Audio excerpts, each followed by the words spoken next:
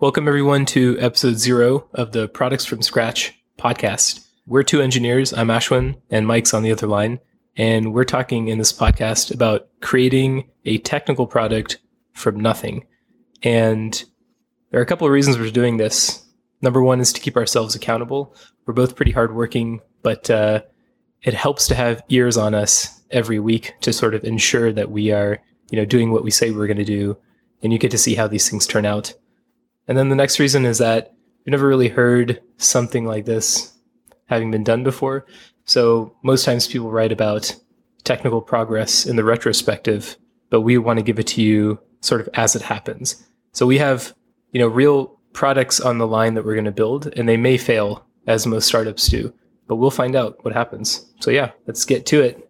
So Mike, you want to start us off by telling the listeners how me and you work together and up until this point? Sure. So Ashwin and I go back to Stanford. We were both class of 2010, both majored in electrical engineering. And after graduation, we went to New York City to work on a startup with a few friends. All right. So what kind of startup was this? So the startup was called Lexeme. It was in the translation space. And when I say translation, I mean from one language to another. We were focused very heavily on contextual translation, which is stuff that Google Translate does not do well at. Ashwin, do you remember any of the examples that we were heavily targeting? Yeah, I can recall quite a few, especially Chinese examples, where Google Translate would just give a totally botched rendition of the English or like vice versa the Chinese. I think recently Google Translate has gotten much better at that, but back in the days, it was not so. Yeah, so how did that startup go?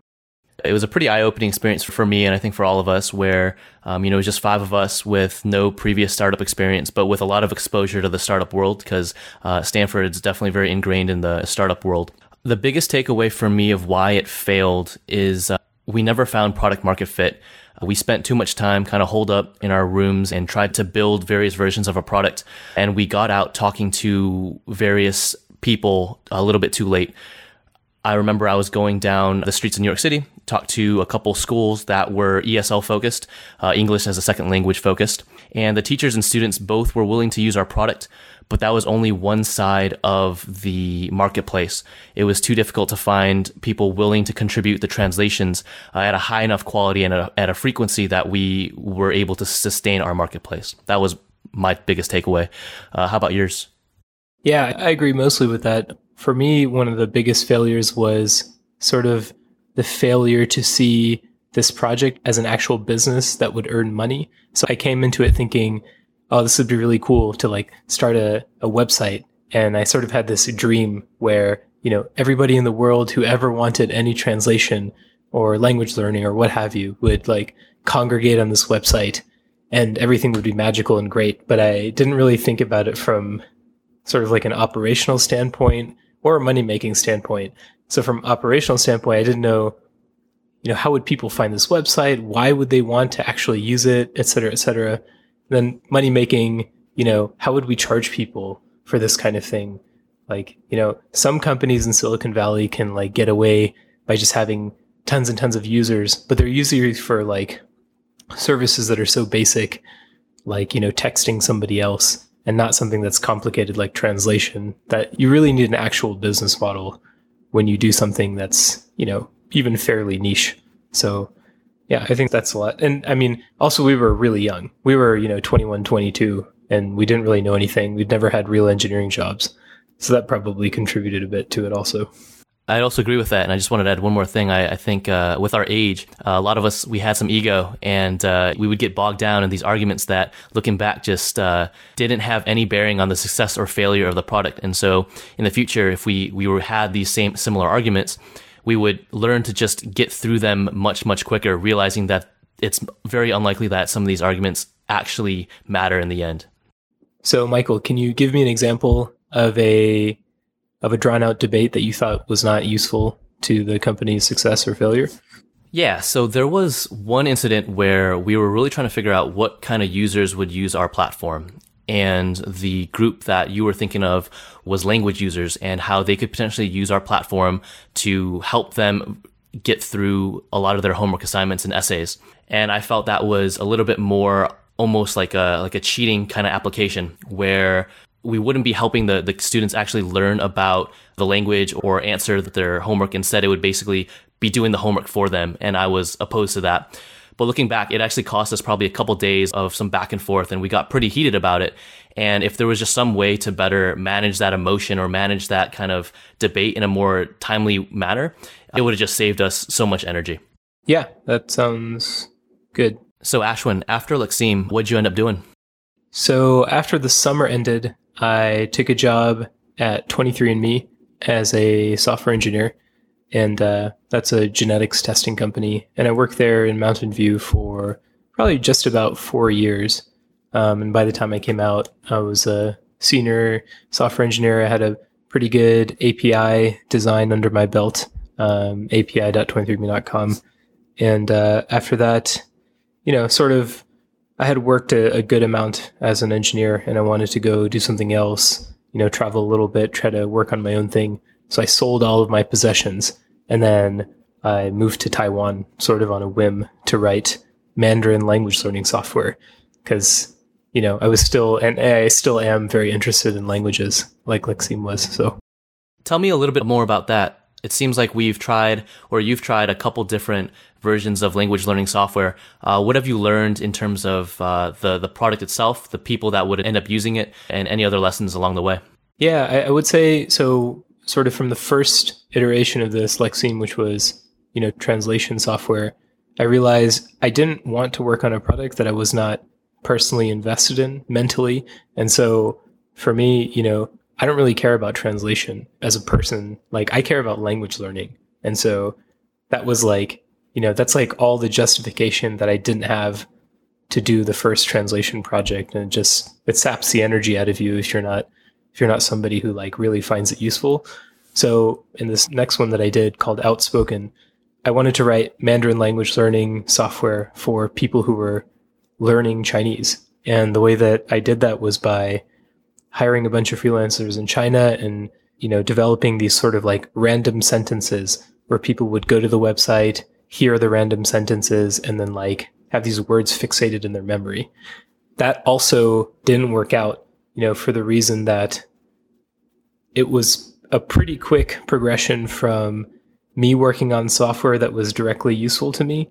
And after I passed the beginning Mandarin level, because I was living in Taiwan, I started to find the software less useful. And then, I found the software less useful. I lost energy to work on it. So I stopped. I recently, shut down the website. I refunded all the customers that I got. And now I'm going to work on iteration number 3. Can you elaborate on how you're going to change stuff up with iteration number 3? Yep. So this time, I tried to think as long-term as I possibly could. So instead of trying to think of, a space in which maybe I'll just completely lose interest, I want something that is a lifelong skill for me. And one of those skills is being able to read fluently in other languages. This is something I've worked at, my whole life. I started with Spanish. I really want to be able to do this in Mandarin. I want to be able to pick up a novel and read it without sort of, leaning on a dictionary or something painful like that. So, it's something that I think has a lot of potential. It's not done well right now. And I have a lot of experience with, Chinese freelancers and just developing language software in general. So I think I have a pretty good shot. And it's something that I know for sure I will be interested in for the rest of my life. So Ashwin, one of the things you mentioned you learned from attempt number 2 is that the rate at which you learned Mandarin outgrew your product. Your product stayed quite basic, and so you lost the usefulness in that product. How do you avoid that in your third attempt?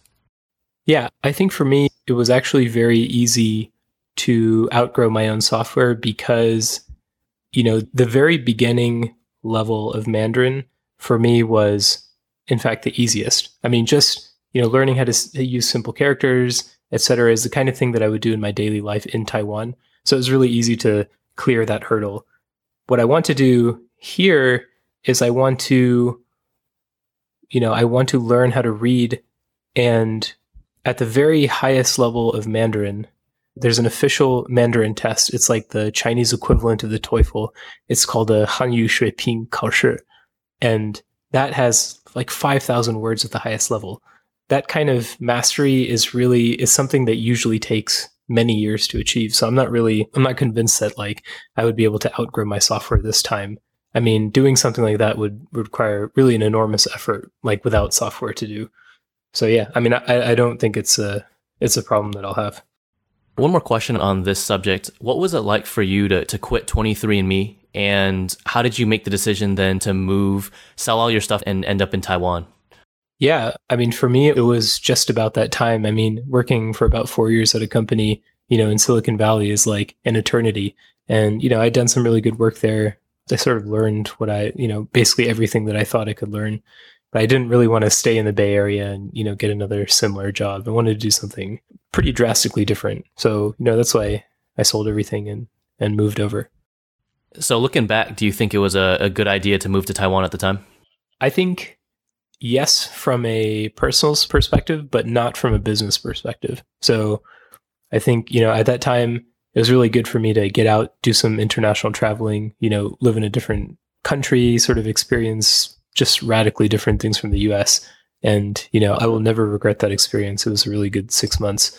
In terms of a business perspective, I think I sort of assumed a lot of risk that I didn't need to assume by moving to another country.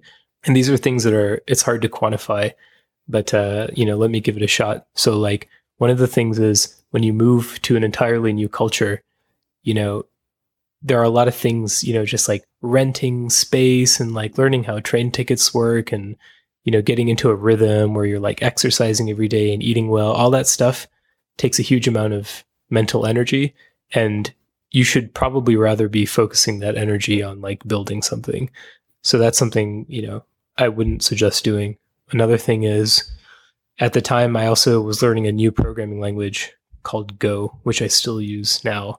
But at the time I was a novice and I sort of like assumed the risk of being able to learn a new language and being able to create software, which is a terrible idea. I mean, you should start with reducing as much variability as you possibly can. And for software, that means, using a language and framework that you're already comfortable with. Like if you want to take the time to learn a new language on a project, that's great. But like, don't assume that you'll be able to like do something profitable with it. So, yeah.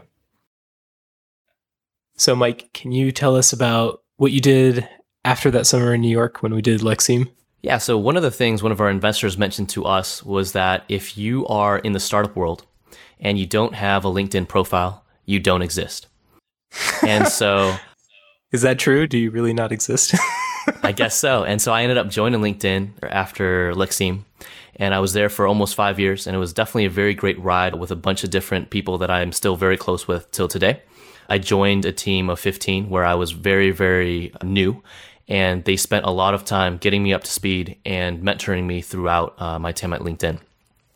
One of the coolest things about LinkedIn, though, is that every single project that I worked on seemed to be some type of stepping stone, whether it be more responsibility, working with different types of people or products, or even different types of customers. And so I had the opportunity last year to relocate out to New York City to work with the New York City team of engineers and help grow that team out.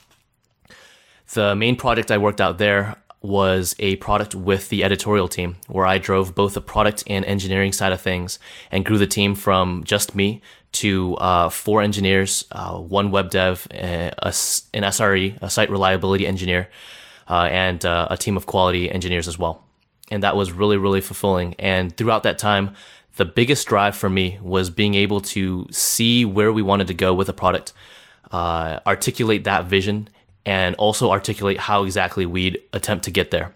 So, Mike, it seemed like towards the end of your tenure at LinkedIn, you had a pretty good gig going. You got to lead product vision and all that stuff. So it seems like you could leave on a high note. So what is it that you're hoping to do next? So one of the best things about being able to spend 5 years at a company is the relationships that you form from that. You have people that you can always call on to run by various frustrations and issues.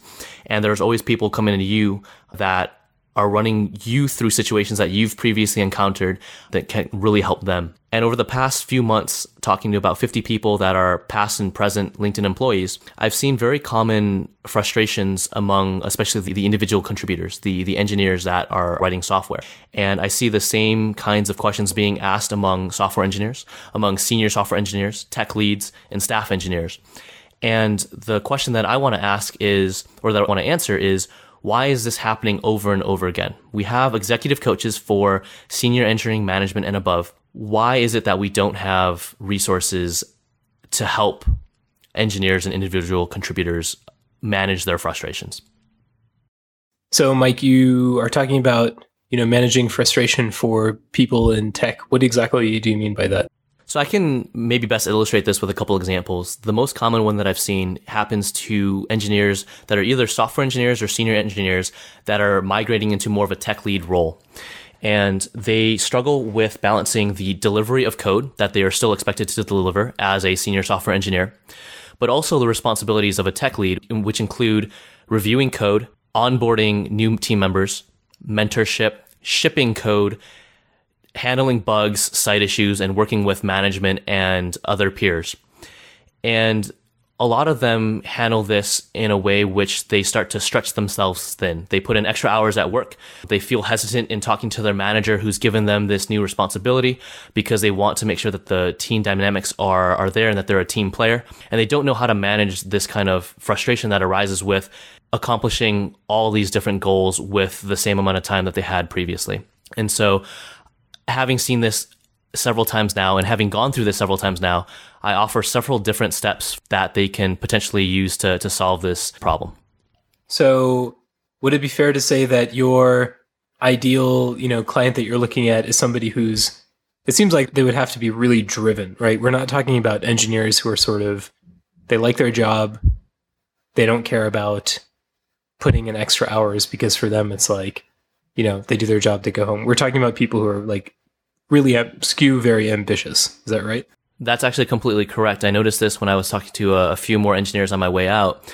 And I asked them, what their latest frustration was. And one of them replied to me is like, you know what? I honestly have no frustrations. Like, this is a great place for me to work. And I know exactly what's expected of me. And I'm happy doing, this kind of stuff. And I don't have any frustrations. And that's where I realized there really is that dichotomy between people that really are driven, which I still think is a substantial set of engineers in general, and those that are okay with exactly the role that they have today. Yeah, I think that's really good. I think it's good to have very specific kind of person in mind that you're looking at. So that's good. Cool. So it sounds like you're ready to start this project. Can you talk a little bit about the logistics of this? Because you just quit your job, so you don't have an income. Like, how are you actually going to go about doing this project? Yeah, so I have insurance at least till the end of the month because the last day I quit was the 3rd. And after that, I'll be probably going on to the Cobra plan. I'll be working with one of my colleagues out from LinkedIn that I've been working with for about a year and a half. His name's Brian, and he will be based out of each other's apartments, and because the rent in New York City is pretty damn expensive. Yeah, I hear that. It's it's like that in San Francisco too. So do you plan on holding yourself to some sort of schedule, or like, I'm going to work X hours a day, and then this is the time that I'm going to leave for myself as like free time? Like, how do you manage like sort of like your emotional health? So that is something that I know that from our experiences in Lexeme is super important. The sign of any time of tension between the co-founders, that should be hashed out as early as possible, and everyone should feel completely comfortable with talking everything out. And I know that we both enjoy going to the gym, so we'll have kind of a regimen. He also plays another sport and I play volleyball, and we'll keep going to a lot of these startup events just to keep in contact with people and customers and stuff like that. Yeah, that's fair. I would add to that it sucks a lot, and it's really easy for you to sort of alienate yourself when you're, working alone or with another person and you don't have a company to sort of keep you grounded. That's what happened to me in Taiwan. I went there on my own. It was hard to make friends, although I did, towards the end, make a good amount of friends. But, that emotional stress is actually is pretty killer. So it's good that you're going to be proactive about keeping that at bay. So Ashwin, I know you're out in Utah. What are you up to there? Yeah, so I moved out here for a pretty cool job. I work at a small pharmaceutical startup of like 6 people. And, I'm the engineer here, and we try to discover cures for rare diseases, like rare genetic diseases. It's in the biological space like it was at 23andMe, and I think that's how I like it. It's a really, really good job. I like it a lot. And so I'm going to be doing my project in the time when I'm not working there. So, just on at home and then on the weekends. How are you going to maintain that kind of focus? I know one of the things that you've mentioned to me before about Taiwan is at some point it's really hard to keep yourself motivated when you're working on the project alone. I actually think it's a good thing sort of to artificially constrain the amount of time you can spend on a problem. So if I'm going to work, let's say 8 hours a day or something during the weekdays, then, when I come home and I exercise and I read a little bit, like I realistically only have like maximum 2 hours on a weeknight to work on it. And then, if I go like hang out on the weekends and stuff, let's say like maximum 4 hours of like good output each day. So, we're talking about like, 18 hours a week tops that I could spend on this. And I think that's a good thing. I think it really keeps your focus. Like you don't have time to fuck around doing things that are not useful or that like give really low returns. Like you can only focus your work into like high value stuff. So, given my small amount of time, I couldn't do another mistake like I'd done before, like learn a new language, a new programming language on top of creating this software. Like I just simply do not have time for that. And I think that's a good thing. Cool. So what's next for you? Yeah. So I guess, so one of the things we want to do in these podcasts is to, commit to doing something for the next week and then, explain to our listeners how that worked out. So what I want to do for next week is to talk to a bunch of people who are trying to learn Mandarin and try to come up with some sort of, archetype of the person that would buy the software that I'm creating. So I want to sort of like, get into their head, try to find out what their motivations are. Do they have money to pay for something? Do they want to pay for something? Like, what's their demographics? That kind of thing. What's their like burning need? And sort of like create these character personas around them. And so, my goal is to like email a bunch of people that, I already know who are learning Mandarin and, maybe take them out to coffee or something. So I'm hoping to get at least 3 people to talk to me. That's my goal. All right. So Mike, what are you up to next week? So over the past few months, I've documented about 30 to 40 conversations with fellow engineers, and I've asked them the same question each time. It's what's your latest frustration and how have you attempted to resolve this and what were the results of that? And so for me, I'm going to go through these notes and figure out which frustrations come up over and over again, which solutions work and which solutions didn't work. So can you give me an example of some of the frustrations that have come up in your interviews with them? So one thing that has cropped up a couple times is being placed on a product that is not very shiny or very exciting, and where the engineer can't see where the benefits to him or her career is. When you get placed on such a, what we call it, like a shit project, how do you change your mindset so that you can avoid having to grind it out for 3 to 4 months? Cool. So it sounds like we both have 2 pretty concrete goals that we can, try to accomplish over the next week. And we're going to report back to you then about what we found. So me creating these character models and Mike going through and try to find patterns in notes about people that he's already created. And next week, we're going to talk about that and also, our approaches to products from a like dogmatic standpoint. So like, do we believe in things about the lean startup or 37 signals approach, Paul Graham's way of doing startups, that kind of thing, just sort of, how people think about stuff. So yeah, come back next time and hope you enjoy it. Take care. Take care.